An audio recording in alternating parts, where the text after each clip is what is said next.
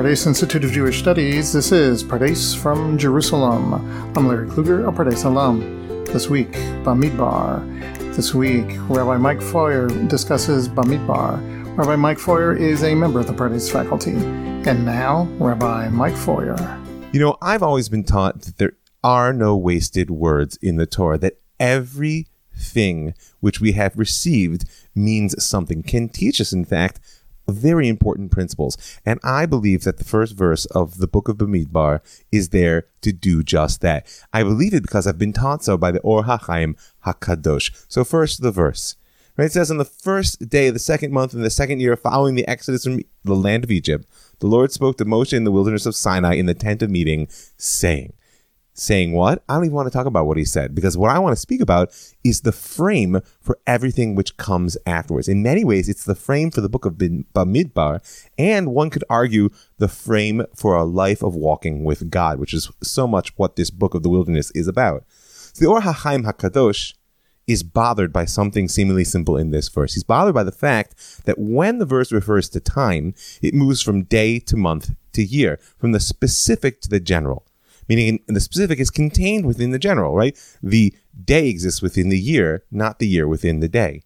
But when the verse speaks about space, it moves from, it's seemingly the general to the specific, the wilderness of Sinai in the tent of meeting. It should, and therefore you have the general first and then the specific. Right? The wilderness of Sinai is not in the tent of meeting. The tent of meeting is in the wilderness of Sinai, and therefore it should have been consistent. But he says this verse actually comes to tell us a fundamental principle about a life lived in relationship to God. Because in reality, the verse is consistent. Just as the day exists within the month, which exists within the year, so too the wilderness of Sinai exists within the tent of meeting. He says, you can see the source there fully on the source sheet.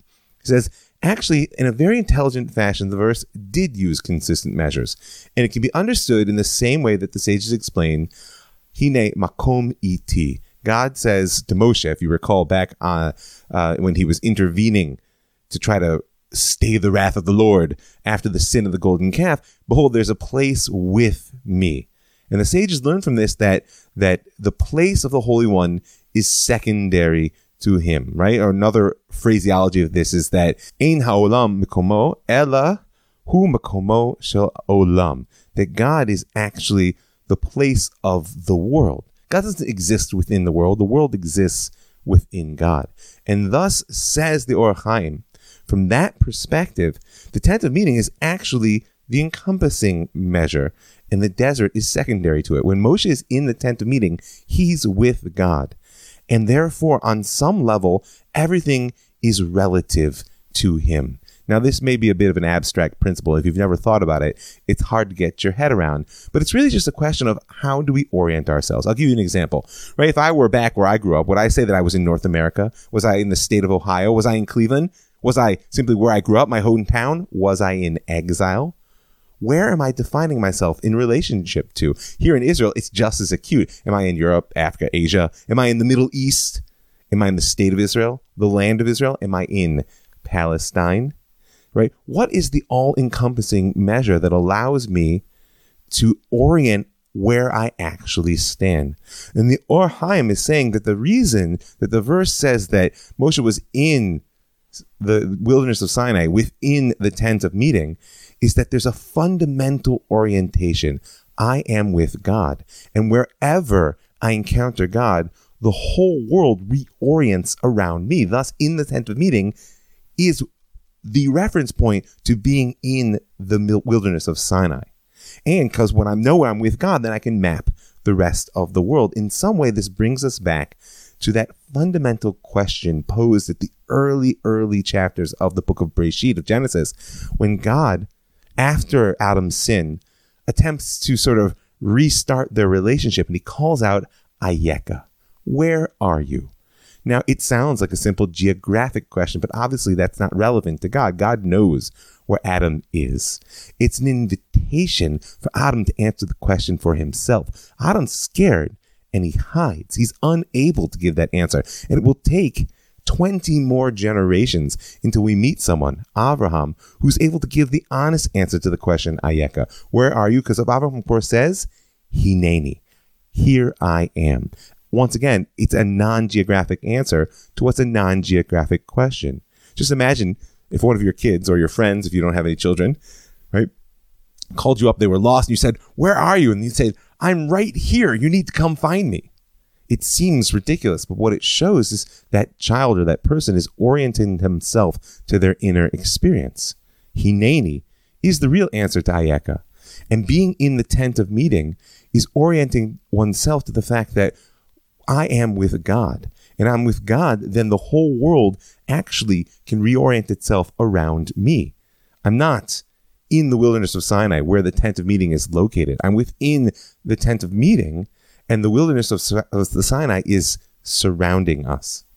Now, that's an insight for life in general, and it takes a little bit to absorb, but it's also quite seasonal.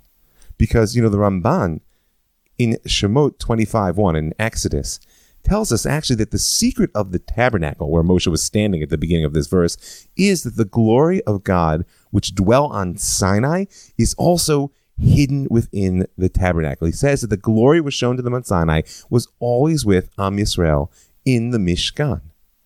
And in many ways, this is what we're always trying to reproduce in all of our avoda, all of our divine service. After all, we call the synagogue, we call the Beit Knesset, Mishkan Ma'at, the little tabernacle. Whenever we go in there, we're trying to orient ourselves to a life where wherever I am, I'm with God. Now, this is true in general, but it's particularly true on Shavuot, the upcoming holiday. Because if the Mishkan, the tabernacle, was meant to hold that reference point in space, to teach me that wherever I am, I'm with God, and from there I can figure out where I'm actually going, then Shavuot holds it in time, that whenever I am, I'm with God. Each year we go through this cycle of time and we touch that powerful moment that we're trying to stand at Sinai once again. It's one of the reasons that it's so important that we physically count from the moment of liberation at Pesach all the way up to Shavuot, to that moment of real freedom, of the receiving of the Torah, of understanding what it is that we're meant to do in the world.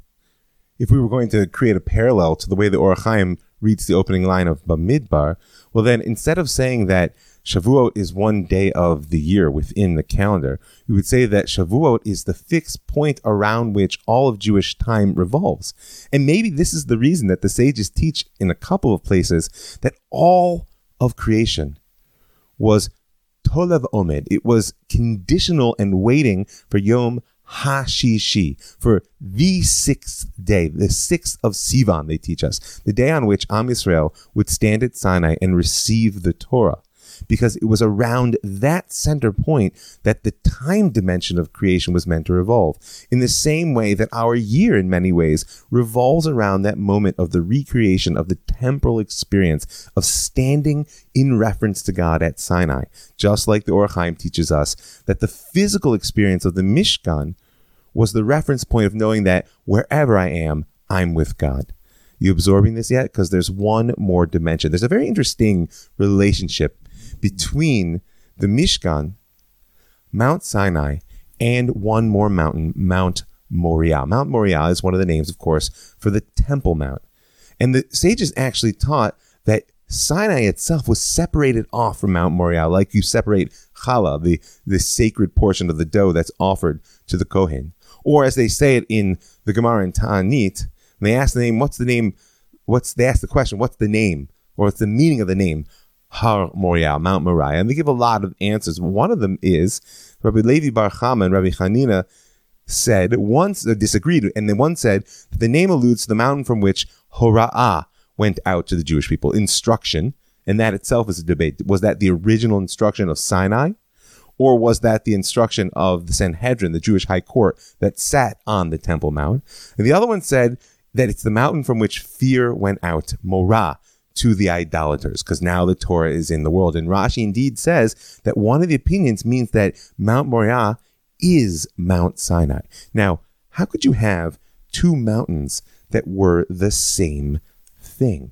Well, it's because there's another dimension in which God becomes a reference point. It's not just the wherever I am, I'm with God, that the opening line of Bamidbar is meant to teach us, right? Like the Or HaChaim HaKadosh says that God is the place of the world, and the world is not God's place, so that when I'm with God, I'm actually, the whole world is in reference to wherever I am.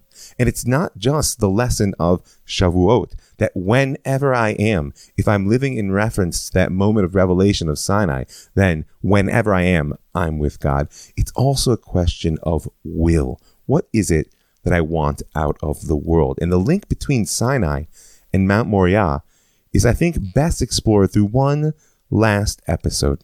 If you look in Breshit, in chapter 28:11, right, we remember way back when Yaakov, having had some, let's say, awkward family interactions, leaves his home in Beersheba and heads out for Haran, to his uncle's house. And on the way, it says, V'yifga b'makom v'yelen sham. He came upon a certain place, and he stopped there for the Kiba Shemesh, right, because the sun went down, and he took from the rocks of Makom, and he put them under his head. V'yishkav b'makom ahu, and he slept in that place. Well, I was always taught that any verse which uses the same word more than once deserves attention. And if it uses it 3 times, it demands an answer. What is this word, makom? And it's already reminiscent of what the Or HaChaim HaKadosh had to teach us. And Rashi tells us, right, V'yifga b'makom, lo hiskir hakatuv be'eze makom, ela b'makom. It doesn't tell us what place. It just says b'makom, in that place. Because the ba means, instead of be, it'd be b'hamakom, in the place. The one that's mentioned elsewhere, Hu Har Moriah, right? It is the Mount of Moriah, says Rashi, which we'd heard about previously with Avram Vayara et HaMakom Merachot. He saw the place from afar. So Rashi's telling us that this place where Yaakov arrived is actually what we today know as the Temple Mount. And the fact that it's using this word makom is enough to tie us into the Or HaChaim's original assertion that the opening line of Bamidbar comes to teach us that wherever I am, I'm in reference to God. And I just want to keep the thread alive for you. And that the Ramban points out that since the whole Mishkan, the spatial container of God's glory, was meant to reproduce or at least continue the temporal experience of the revelation at Sinai, we've got 3 pieces tied together. But what is this third dimension which the Temple Mount comes to teach us? Well, the sages in the Gemara in Chulin in 91b actually have something fascinating to say about this moment that Yaakov V'yifga b'makom, that he happened upon this place. It says, right, and Yaakov went out from Beersheba and he went toward Haran, and then it's written right afterwards, says the Gemara, and he encountered the place.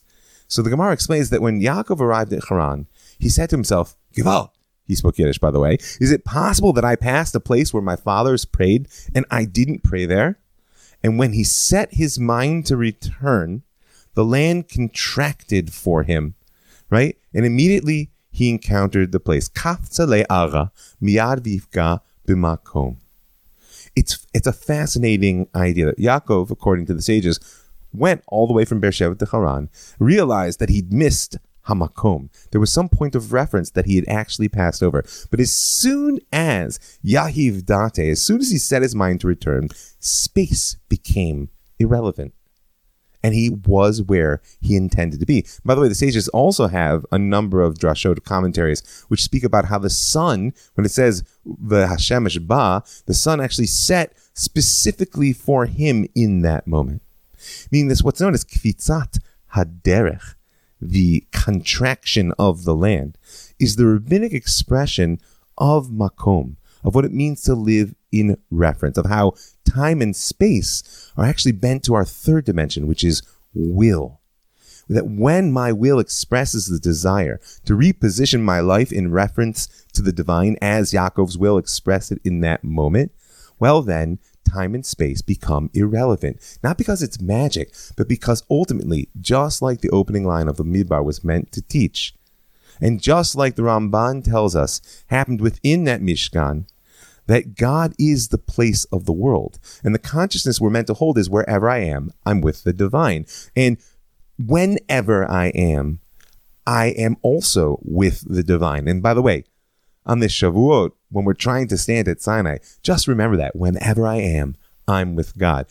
But ultimately, we know that Sinai couldn't last. And even the Mishkan, which was meant to hold the glory of Sinai, was portable and therefore temporary. The real vision is to plant that spiritual North Star of Am Yisrael, that reference point in time, space, and will on Har HaBayit, on the Temple Mount.